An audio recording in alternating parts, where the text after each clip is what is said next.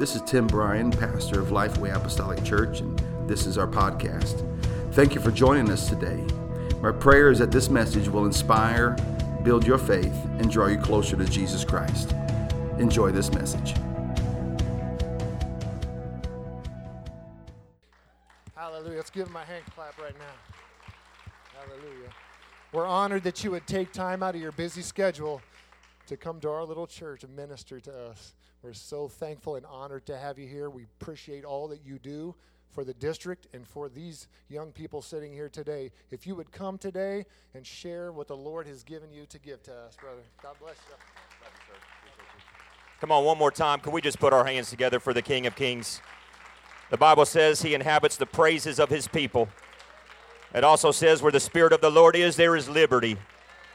And I don't know about you, but I'm not too smart, but I can put two and two together, and if we worship him and he shows up, God only knows what could happen in the next few moments. And so I certainly want to invite his presence in, and what an honor. And I say this to Brother and Sister Hornbeck and Brother and Sister Bryan. It's my deep privilege to be here. I've been wanting to come to your church secretly for so long, and I don't say this. I promise you. You know, there's some things that you say because it's the right thing to say, and this, I mean it with all my heart. I have prayed for this church and have just had such an interest in it, and have tried to text you through these past 5 years and have just been blown away. And I know you're a man of great humility, and this church has got such a tremendous spirit of humility and hunger for the Lord. But as I've seen updates and people being baptized on Facebook and just things like that, I was telling Sister Bryan this morning, I was trying to act macho in front of my wife on the way here today, but I was like trying not to tear up, because I'm like, where would these people be if it wasn't for somebody launching out by faith and planting this tremendous church in Avon, Indiana? It's just, thank God for the church and for his precious people. And I think you all are defying all of the statistics of church growth and everything. It's like God has surely got a plan for Avon, Indiana, and I'm just excited to be here today. I can't believe that I've got the privilege, and I thank you. I'm gonna go ahead and read my one short verse, and then you're going to hear some of the most precious words in Pentecost, and I'll let you be seated before I launch into the rest of my kind of remarks and get started. I'm going to turn to Luke chapter 1 and verse 37. And as you are turning there, I do want to give honor to your pastor and his wife and their kids and tremendous young people. And Evan's in the youth program now, and Ellie, she's paving the way. And this tremendous, I was blown away by how fantastic worship was today. I didn't feel like it was student-led worship. It was like it could have been at General Conference or NAYC. In fact, I might try and pull some strings and get them up there, because, man, it was just so tremendous. And of course, the Hornbecks and their leadership, and I love Brother Graham wherever he's at, and the Graham brothers are so fantastic and funny, and they're dear friends to us. And my wife is back here, and I want to talk about the impossible things of this world, and you're looking at her and looking at me and would figure that it would be impossible for me to marry somebody so beautiful, but she must either have a problem with her vision or God has just been overly good to me. And my two wonderful boys back there, which you will probably hear them crying out in the middle of, they call me Pop, in the middle of Pop's preaching. It is a struggle. One time I remember we were up preaching around Chicago, and Samson, my youngest Samson, he was crawling underneath the pews and made his way down to the altar. And I was just looking at my wife, she's like, I don't know what to do, just God's good. Luke chapter 1, verse 37, and you've surely read it. It's probably highlighted in your Bible, and it's a simple thought. I'm a simple man, and I'll preach a simple message to you, but I pray it'll help you today. And it says simply this: for with God, nothing shall be impossible. For with God, nothing shall be impossible. Church said amen. You can be seated. Hallelujah. Amen. There are things that we have prescribed throughout humanity that we have deemed throughout the centuries and millennia of our existence on this present earth to be impossible. There are things that have seemed too hard to overcome, things that seemed like they would defy the very physics of nature, that it would defy some type of code of being within reason, many things that have seemed impossible, and there's been actually, as in my tenure as youth president, I've heard stories of things that would happen at camp, and I know I've seen a couple of them with my own eye, and before I was youth president, I'll never forget Brother Evan walking outside and walking through the campgrounds, and there was a little bit, you could tell something was shifting in the atmosphere, and there was a little bit of like campers were peeking their heads out the door, and you could just tell something is amiss here. I don't know what's going on, and we began to investigate and walk through, and then we couldn't find any of these staff golf carts, and we got a little alarmed. Where are all the golf carts at? We've got a golf cart thief out here, and we need to begin to call 911 and get old Barney Fife out here and just begin to really, we're going to prosecute to the fullest extent of the law, which means we're going to make you pick up the trash in the middle of the day. And come to find out, they had figured out how to jimmy rig the golf carts and had driven them all throughout the back of the property around the residential cabins and such, and they figured out a way to winch the golf carts into the larger trees, and we walked through to see golf carts littering the campground around us as they were dangling 20, 30 feet in the air. And it was like one of those things where you're wanting to be mad at the campers, but you're so impressed and proud of them. It's like, I've got a responsibility to get on to you, but I'm kind of winking at them like, hey, I don't know how you did it, but could you show me and share your notes, because that was so epic. I don't know what to do with myself. And, it would have seemed like that was impossible. How did they sneak out? How did they did it? I didn't see this, but I've heard stories of them taking all of the furniture out of the tabernacle. I'm kind of regretting using this as an opening. I've used this in other districts, and now I've got Indiana campers that are like, hey, that sounds like a good idea. But I'm already knee-deep in it, and so I didn't see this, but somehow they got all the furniture out of the tabernacle and climbed on top of what, if you haven't been out to the campgrounds, where we have our sanctuary is an airplane hangar, so it's half a circle, and they climbed to the top, and they recreated the platform on top of the airplane hangar. I don't know how that's possible for them to climb up there. I don't want to know. I'm just thanking God that nobody lost their life that day. But again, it's one of those moments where you're like, hey, I want to give you a high five because that was genius. But a little bit more seriously, there have been things throughout humanity that people have tried to conquer and overcome, and they thought that it was impossible. The automobile was one of those such things. People thought that we were cursed to be pulled behind horses for the rest of our life, and with the advent of the first engine-powered bicycle, people still thought cars would be too expensive or they would move too fast and the organs of the human body would disintegrate or fail. In fact, rumor has it that even Henry Ford's passion for developing cars and producing things began because he had been kicked by horses so many times that he said there's got to be a better solution out there. I don't know if that's a fact or not, but I thought I'd include it anyways because I thought it was interesting. They thought that for many years that running a mile in less than 4 minutes, for centuries people thought that running a mile in this less than 4 minute mark was a physical barrier that could never be broken. The toll that it would take on the human body was too sophisticated. They would have a heart failure, their lungs would melt, their body would fail. I think we've just had a fear of going fast is what I begin to put together. But in the year of 1954, Sir Roger Bannister accomplished the impossible and ran the first sub 4 minute mile, paving the way for many after him to do the same. It was once deemed to be impossible, but then somebody launched out by faith and passion and accomplished that feat. But my favorite story of when we thought things were impossible was just the sheer amount of people who ascribed to the idea that aeronautical travel was an impossibility. That moving a vessel capable of carrying passengers at a horizontal trajectory while soaring in the air was against the law of physics, and their main argument was it would be impossible for something heavier than the air to fly. And gravity would do its best by doing its worst and sending something that attempted to defy the law of gravity, sending it plummeting back down to the ground below. However, in the year of 1903, Orville and Wilbur Wright accomplished the impossible and flew the first manned aircraft, shattering the human conception that doing so could never happen. But none of these feats, if you'll just, I know I'm kind of straying away from the Bible, but I'm just trying to build a foundation here this morning. None of these feats happened by accident. The reputation of impossibility made proving them wrong quite difficult. It took sacrifice, discipline, passion, and even a touch of faith. And 3 years prior to the first moment that the Wright brothers launched out on their first manned flight, Wilbur Wright wrote a letter to another engineer who he hoped would share his passion. And he said, "For some years I've been inflicted with the belief that flight is possible with man. My disease," talking about his passion or obsession with developing aeronautical travel, "my disease has increased in severity that I feel that it will soon cost me an increased amount of money, if not my life. To say that Wilbur Wright was passionate would be an understatement today, because he was so engrossed in his desire to see this happen that he stated his life would be a worthy trade if it meant bringing this to pass.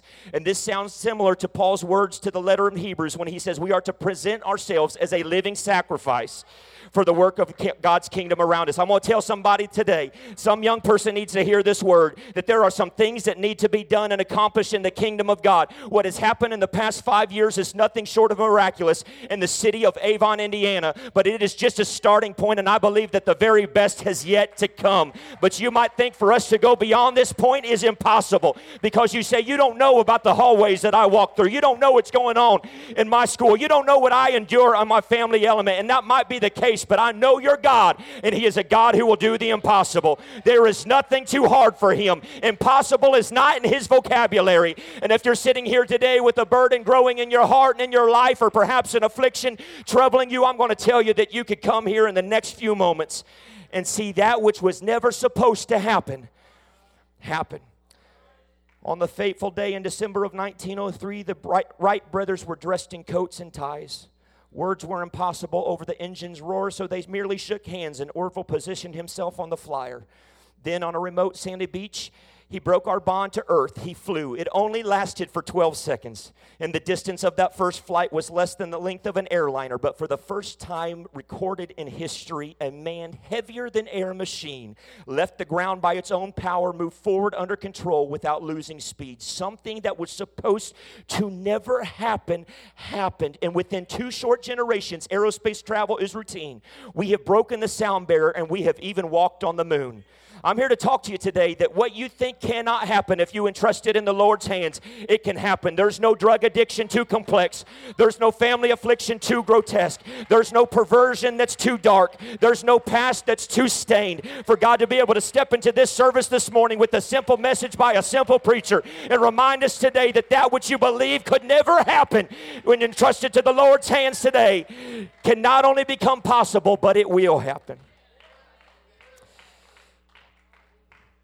It breaks my heart, the affliction that this generation of young people face. I've been in youth ministry for 15 years now, and I've studied it quite deeply, and I've given myself to wanting to understand the complexities of culture. Of course, it's hard for me to stay up with it because it shifts so quickly anymore. It's like we can't possibly with technology even be on the cutting edge of what's happening. It changes so quickly, and as soon as we feel like as youth pastors and parents we've got a grasp of the complexity of what our young people face, it shifts radically on them. They are in a turmoil. They are in a cultural upheaval, and it's not just young people, because it's gripping adults. It's gripping family units. Our country's never been more tattered and torn perhaps in recent history than I believe ever. In fact, I believe that the condition of our country right now is so fragmented, it's troubling, it's heartbreaking, and to think about the people that will come into these back doors here and will enter your assembly in the years to come, to think of the things that they struggle with, and to think of the things that even perhaps some of us under my voice here today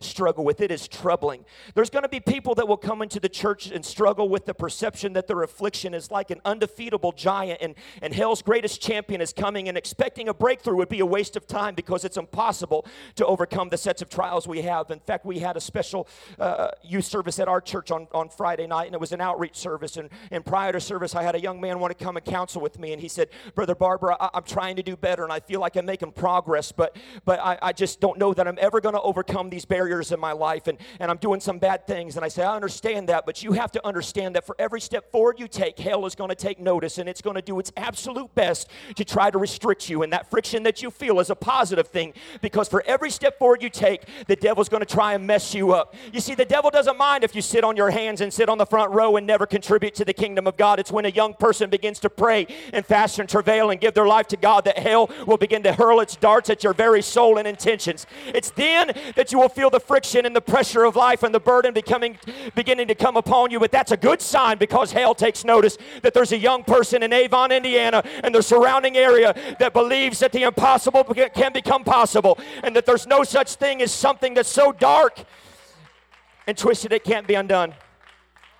In fact, I met a young man in Canada who was born and raised an atheist. His parents were wealthy, and they were professionals in the local Canada institution, and they were professors of higher education. And he had been born and raised with a scientific background, and he never believed that God was real. And so he began to date a young lady who was given to certain areas of darkness. I'm trying to choose my words carefully here because this isn't a scare tactic story. It's just the reality of the world that we live in. And so this young man was at a party. He was in college. He was at a party with this girlfriend, and he didn't really know much about her. They were a relatively new relationship, and he's in one side of the house, and he's on a couch, and he's in a drug-induced, almost a coma. He's in a drunken high in a stupor, and he's not really aware of what's going on, but he can hear some chanting and some dark things going on in the room next to him. And when he goes to investigate, they're beginning to go through some type of ceremony glorifying darkness, and so he began to question, even though he was high, he began to think, I have been taught my entire life, Sister Hornbeck, he said,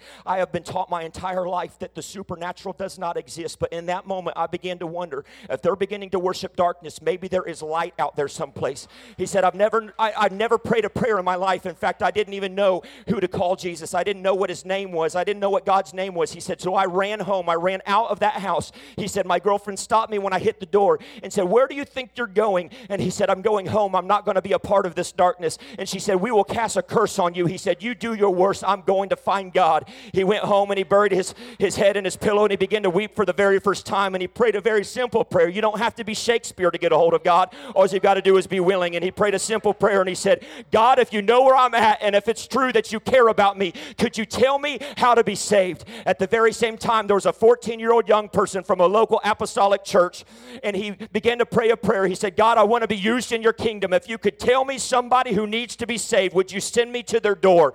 He called mom and dad and he said, I feel a burden to go door knock. And they gave him permission, and in the snowy Canada sky, he made his way out to the local neighborhood, and he began to knock on door after door. Nobody answered. Some people would open the door and slam it in his face until 25, 30 doors later, he knocked on the door of the Canada atheist college student, and he opened up, and he still has the remnants of a high, but he knew exactly what had happened. It was an answer to his prayer, and he said, God has sent you to my house. And the young man said, I have been praying that God would send me to teach somebody how to be saved. And he said, that was my prayer just 30 minutes ago. How could this happen? And God filled that young man who never believed that God existed. It was impossible, according to statistics, with the baptism of the Holy Ghost, because a 14-year-old young person said impossible isn't a word in God's vocabulary.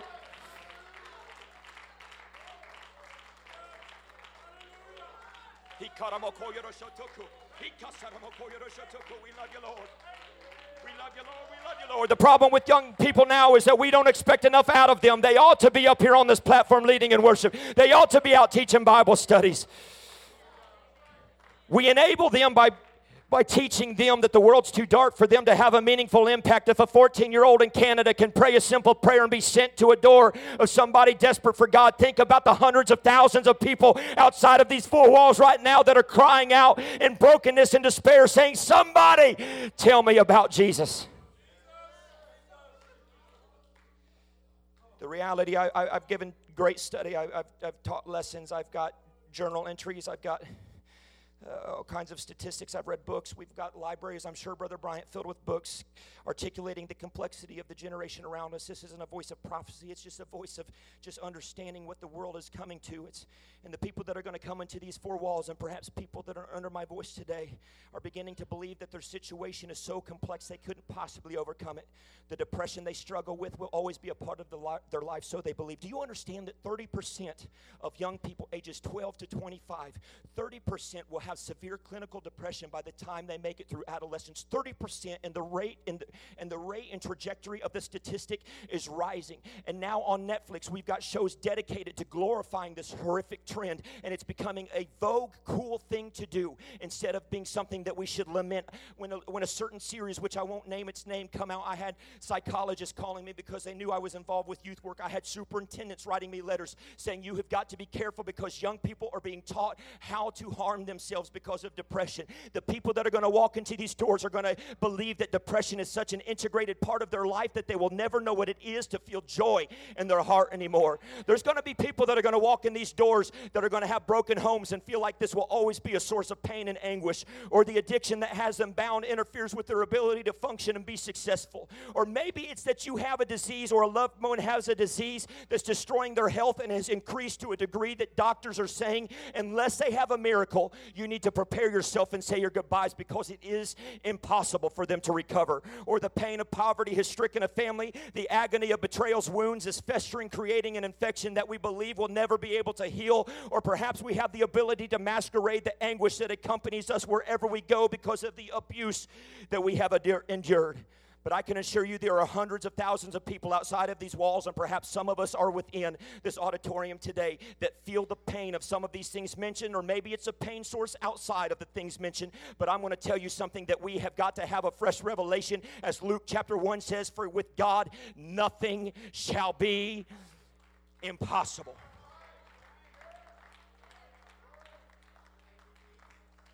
I am such a slow learner.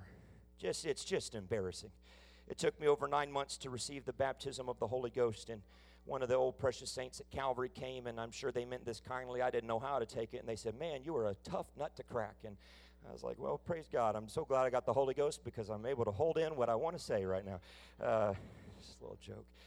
And I'm a slow learner, and as embarrassed as I am to say that, and sometimes God has to work extra hard to get me to see and understand the way that He moves on particular situations. And I can't tell you how many times I've looked at circumstances and situations through a lens of skepticism, showing no signs of faith or belief that which would be required to resolve particular situations fell within the realm of something that could be possibly achieved. I always thought it was impossible, and I can remember a call from an uncle regarding my cousin who lived a life of drug addiction and alcoholism, and he was being rushed to the hospital due to a diagnosis of leukemia, and his organs were shutting down, and he needed a miracle to survive. And the situation was grave, and I remember the doctor's conversations and the hospital facilitators having conversations with my uncle as I approached, and they were arranging for coroners and funeral personnel to come.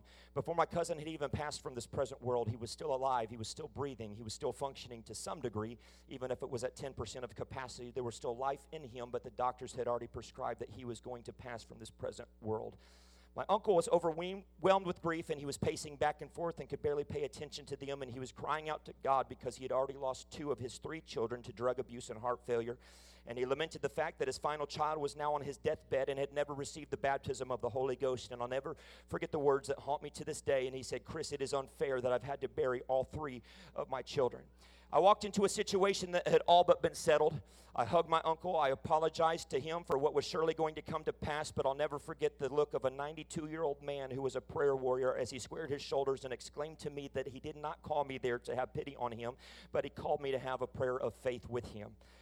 I thought in the back of my mind, he has called the wrong guy, because I have got 0% faith right now. I mean, I heard what the doctor said. I understand that this is a complex situation, and it's highly unlikely that this is getting ready to turn around. But I followed my uncle as he barged between doctors and attending physicians working to sustain the life of a man hanging on by a mere thread, and we began to pray.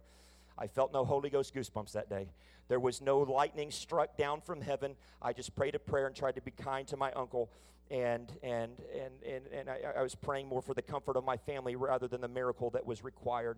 24 hours passed, and I received a call from my uncle, and before I answered the phone, I prepared myself to be as compassionate as I could, and I was trying to rearrange the thoughts in my mind to be able to give him comfort as he lost his final child, and the tone of his voice was totally different. He picked up the phone, and rather than a voice with a tone of pity and lamentation, he was filled with joy and overwhelmed with happiness, and I said, well, can you give me an update? And he said his organs are beginning to turn back on one by one. All of the things that were shutting down is somehow, I know the doctor said it wasn't possible, but he's beginning to rally, and we don't know what's going to happen, and I'm not trying to get too hopeful, but I believe that God's going to do a miracle. And I said, Uncle Norm, I don't know how to explain that. I mean, I was there. I heard what the doctor's report was. They said it was impossible. I can't believe that this is getting ready to happen, revealing my lack of faith to him. And he said, I told you there's nothing too hard for God. And a few days later, he'd regained enough strength to be able to depart from that hospital. And a few weeks after that, he made his way to Calvary Tabernacle for the first time since he was a child. And God filled him with the baptism of the Holy Ghost, evidence of speaking in other tongues.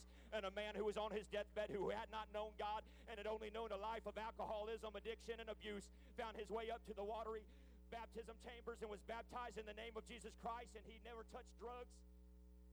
Come on, somebody needs to know that you can be a drug addict for 40 or 50 years, but one touch from God can undo that which the devil tried to integrate. There's nothing too hard for our God.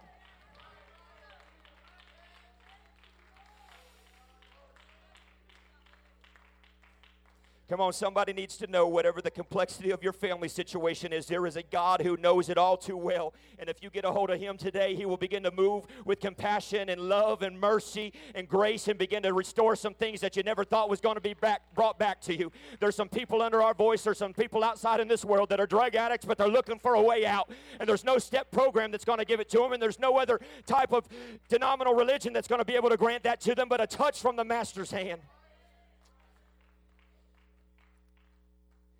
Years after Orville and Wilbur had successfully designed, produced, and flew an airplane, people still wrote scathing articles stating that the feat was impossible. In fact, a British nobleman, he was a professor and part of the British legislature, wrote 4 years after the first successful flight attempt that, as I quote, the aeroplane will never fly. 4 years after the first time the Wright brothers took a plane up into the air and soared, in even just an insignificant distance, they had proved that this impossibility was in fact possible. 4 years after the fact, there were still people who wrote that it will never happen. It's still impossible. You know why that is? It's because this person had never seen it happen. And there is something integrated within the realm of humanity that sometimes, unless we see something occur, we cannot believe that it has actually happened. There's a disconnect when somebody says something. You know, we've all got those friends. They tell a story, and they've got the craziest stories, and before long, you begin to have a little skeptical aspect to. They tell you, and you're like, did that really happen the way they said that happened? Sometimes I tell stories. I've got a good friend of mine who keeps me humble, and sometimes when I'm preaching, he's Googling to fact check me like I'm a politician. Like, we need to have somebody making sure he's not lying to us up there, and and I'm like, okay. Well, because some of these stories seem so unreal, and he's like, I didn't see it happen, and I want to know, did it really actually happen? And so there's a part of us, and I'm sure you've heard the old adage that states simply this, that seeing is believing. Seeing is believing.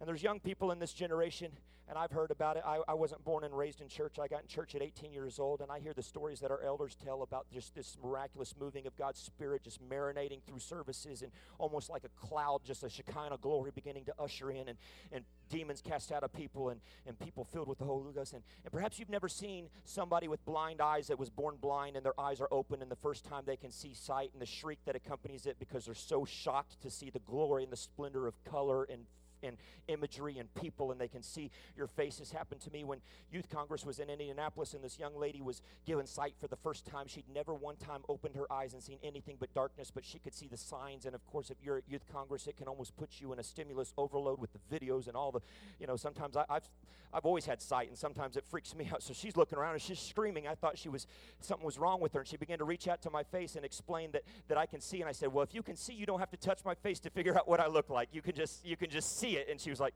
oh yeah. So, but perhaps you've never seen that happen, but I've seen that happen. And perhaps you've never seen somebody come and empty out their pockets and put drugs and alcohol and cigarettes on an altar call before, and you've never seen that happen. And so you don't necessarily know that you believe that can happen, but I can tell you I've seen it happen. But if we could somehow replace our skepticism with faith today, it would act as a bridge between the miracles reported in Scripture and our ability to believe they are real in spite of have never seen them happen yet. Because God is a God of impossibility, and with Him the things that we believe can never happen will happen, which is why in Hebrews 11:1-3 it says, now faith is the substance of things hoped for, the evidence of things not seen. Verse 3 says, so that the things which are seen were not made of the things which do appear. Just because you've never seen it happen doesn't mean that it's impossible. But if God declares that it's possible, if He's a healer of our body, if the Word declares it, He can heal the most complex disease today. If He's a Savior of our soul, there's no complexity, there's no dark sin that's too tragic to where it could define you. the size of a mustard seed can remove mountains that have been ordained and rooted to this earth since the word was spoken in the Genesis account, if he can just speak it, and if faith the size of a mustard seed can uproot those mountains and move them to another place, how much more easy could God just begin to step into this place and erase depression? How much more likely could it be for somebody to be filled with the Holy Ghost before this service concludes? How much more feasible would it be for somebody to be healed? It's nothing for him to step into a moment of time and say, you know what, healing virtue is going to pour out upon your life, and that which you deem to be impossible is possible. The problem with us is that we have a mentality of the man at the pool of Bethesda. He had sat outside of that. He'd been lame, I think the Bible says, for 38 years. He'd been crippled in body, and he sat around this miraculous manifestation of God's glory, and he sat there and he saw time after time, as the Bible says, when the waters were troubled or began to stir, the first person to dip into that particular pond would be healed in that very moment. And he sat there and he'd watch time after time as the waters began to turn around like a cyclone, and it began to just stir up, and somebody else would beat him down there because his situation was too great. It was too hard for him to begin to maneuver and get down there fast enough. And sometimes we've got the mentality that, okay, I really genuinely in my heart believe that God is a miracle worker, but I just don't know that I believe that God will do a miracle for me.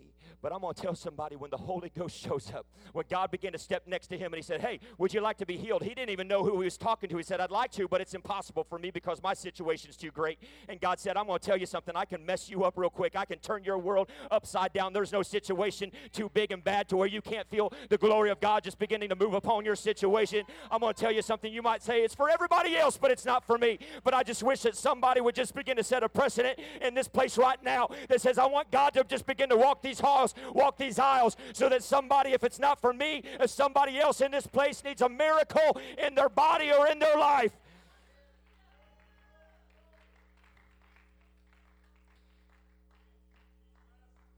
Trying to hasten to a conclusion. I'm almost done. Matthew 8 and Luke chapter 7 records a story of a centurion whose servant was sick, and you probably know the story well. And Jesus says, well, I'll go to your house, I'll heal your servant because you've come to me, and I want to show you healing. And Jesus says, or the centurion says, the leader of the captain of an army responds, and he says, you don't have to come. I understand authority. You can just speak the words because you're a man of great authority. You can just speak the words, and my servant will be healed. And Jesus' response to him isn't, okay, I'm going to heal your servant. But his response is, I haven't seen faith this great in all of Israel. And the man goes home, and his servant has been healed because God responds to faith. The centurion hadn't seen the miraculous yet, but he just merely believed in Jesus' power. I'll tell you one final story. I met a man in the Carolinas. His name was Joe, and he shared his testimony with me, and he gave me permission to share his testimony as we stand together. And I'll try and choose my words carefully here, but I want to give you an accurate depiction of what occurred in this situation. And Joe was several inches taller than me, and he was a big, just burly guy, construction worker. And he was working on a Saturday, trying to get caught up on a job. He was doing some contract work, and he was driving his big F-350, just this big, huge truck, and was driving, and he's going through the intersection, and there was a green light, but there was a Mack truck filled with construction product, and it was super heavy and several tons in weight. And he ran the red light, and he hit Joe from the side. And Joe, although he was 450 plus pounds, and he was a large man in stature, and he was just a big, large, strong man, he was hit with such force and velocity that he was thrown, as it was described to me, like a rag doll out of the windshield of his big truck, and he's thrown there because of the glass shards. He laid there, and the first responders' commentary to him was that it was almost like Humpty Dumpty, and I'm trying to be very careful here, but that which God designed to be on the inside of the human body was laying there on the asphalt. And apparently EMTs have special tools at their disposal to when they come up to crashes and scenes like this. They have these things, and there's actually a shovel likened into a snow shovel. And the first young man, he was about 25 years of age, and he was a first responder, and he began to literally take Joe and to put him back together again, just almost like Humpty. I'm sorry, Brother Brian, but I'm just trying to, this was a crazy situation. He's scooping him up and just putting everything back on top and putting him on a gurney, and they put him in the ambulance. Now, legality, I don't know about in Indiana, but in the Carolinas, the legal code that they have to go through is they have to make sure to hook every person up, no matter the condition. They have to hook them up to declare an official time of death. And Joe was laying there, torn into pieces, and they're hooking him up, and there's still just a little bit of heartbeat left. But the thing is about the mechanics of these machinery is sometimes they can become out of calibration, and so sometimes it's just the fault of the machine rather than the fact that there's hope for that particular circumstance. But by law, they have to then take them to the hospital, hook them up to different machinery so that they can declare an accurate and official time of death. While they're going through this, they pull his information out, and they get his wife's contact information. She calls, and she goes to a church in North Carolina that on every Saturday they have Saturday night prayer service. And so she was already at prayer meeting with 400 or 500 other people, and they're praying and seeking God's face. And she gets the call, and the EMT medic says, "I hate to tell you this, but your husband has been in a horrible car accident, and he is in a condition beyond repair, and you need to make arrangements. And I just want to tell you that this is not a good situation." And he said, "But legally, we have to keep him hooked up to life support because he showed just a little register of a heartbeat on the monitor." And he said, "So legally, we're required to go through these steps." He said, "But I don't want to give you false hope." And she said, "Don't you dare give up on my husband. I'm at a prayer meeting right now. I'm going to go tell my pastor, and I'm going to be right there. But you do not give up on my husband because you do not know my God." And so she went and told the pastor, and the church began to pray, and they had intercessory prayer for Joe, and they began to cry out to God, saying, "God, you've got to do a miracle." She showed up, and I'm sure you can tell where I'm going with this, his organs began to recover, and his heart began to become stronger. And the doctor pulled her into a private counseling room, and he said, "I cannot explain this. This should not have happened." He said, "But I have a responsibility to be honest with you." He said, "If your husband survives, it'll probably only be 48 hours. But if he goes beyond that, he will never leave this hospital. He will never be able to communicate. He will be a vegetable. And the husband that left you and kissed you when he departed your house this morning will never be the husband that returns to you." And she said, "All due respect, and I appreciate your professional opinion, and I appreciate the help and care that you're going to give my husband, but you do not know my God, and he is the great physician." And so she called her pastor, and she began to pray. And the church began to pray, and they had regular fasting and prayer. And days turned into weeks turned into months. Not only did Joe make a full recovery, but the number one Bible study giver and soul winner in that church is Joe. He's involved in the choir. He's on the youth team. He's involved with everything. He survived because God took something that everybody else, by the numbers, by man's understanding, it was impossible. And that which was never supposed to happen, happened. But here's the cool part of the story. Joe has a red handkerchief, and Joe stands in the same corner of the choir loft, and I've seen Joe worship. He's still as big as ever, he's just a huge, just wonderful, kind, gentle man, and he gets this red handkerchief out, and he worships in the corner of the choir loft. Well, the young man who scooped Joe up and put him back together again is still working at the hospital, and somebody walked by and said, "You remember that horrible car accident that you saw about a year ago?" He said, "I'll never forget that." He said, "Did you know that man recovered?" He said, "No, he didn't. He was dead on the scene." They said, "No, he recovered. In fact, he goes to a church about 5 miles up the road." He said, "That's impossible. That's impossible." And this young man at 25 years of age was an atheist. He said, "That's impossible. God doesn't there's no way that could happen." They said, "Listen, I don't know what to tell you. We know it's true. You can go on any Sunday. They've got morning worship, evening worship. You can go see it for yourself." And he said, "I'm going to." So he grabbed his girlfriend one Sunday night when they were off work, and they went to the local church, and they sat in the corner, and they didn't want to be greeted, and they didn't want to be touched or bothered, and they sat there, and he's squinting. He's almost got his binoculars out. He's trying to really be skeptical about it, like, "It ain't gonna happen. Joe ain't here. I saw it myself. I scooped him back up. It's Humpty Dumpty story.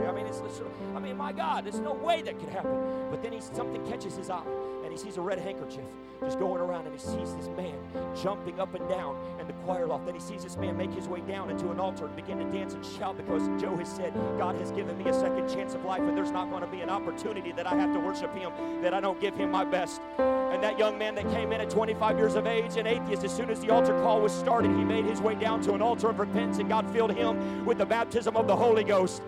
Not only that, but he looked at his girlfriend. He didn't know much about her background, but she was a backslidden Pentecostal who carried wounds and betrayal and hurt and sorrow. She made her way down as soon as she saw her atheist boyfriend filled with the Holy Ghost. God filled a backslider with the Holy Ghost. I'm going to tell this church one more time. I don't know what God's got in store for Avon, Indiana, but I know that it's going to be nothing short of the miraculous. And we've got to have a fresh understanding in our hearts, in our lives, in our families, in our youth group, that that which we think is impossible is possible. Would you just make your way right now? If you've got a need in your life or in your body, would you come? These altars are open. If you want to stand in for a loved one, a neighbor, a co-worker, a classmate, would you please come? These altars are open. The Bible says to cast your cares and concerns upon him. And I encourage every person under my voice to find a place to pray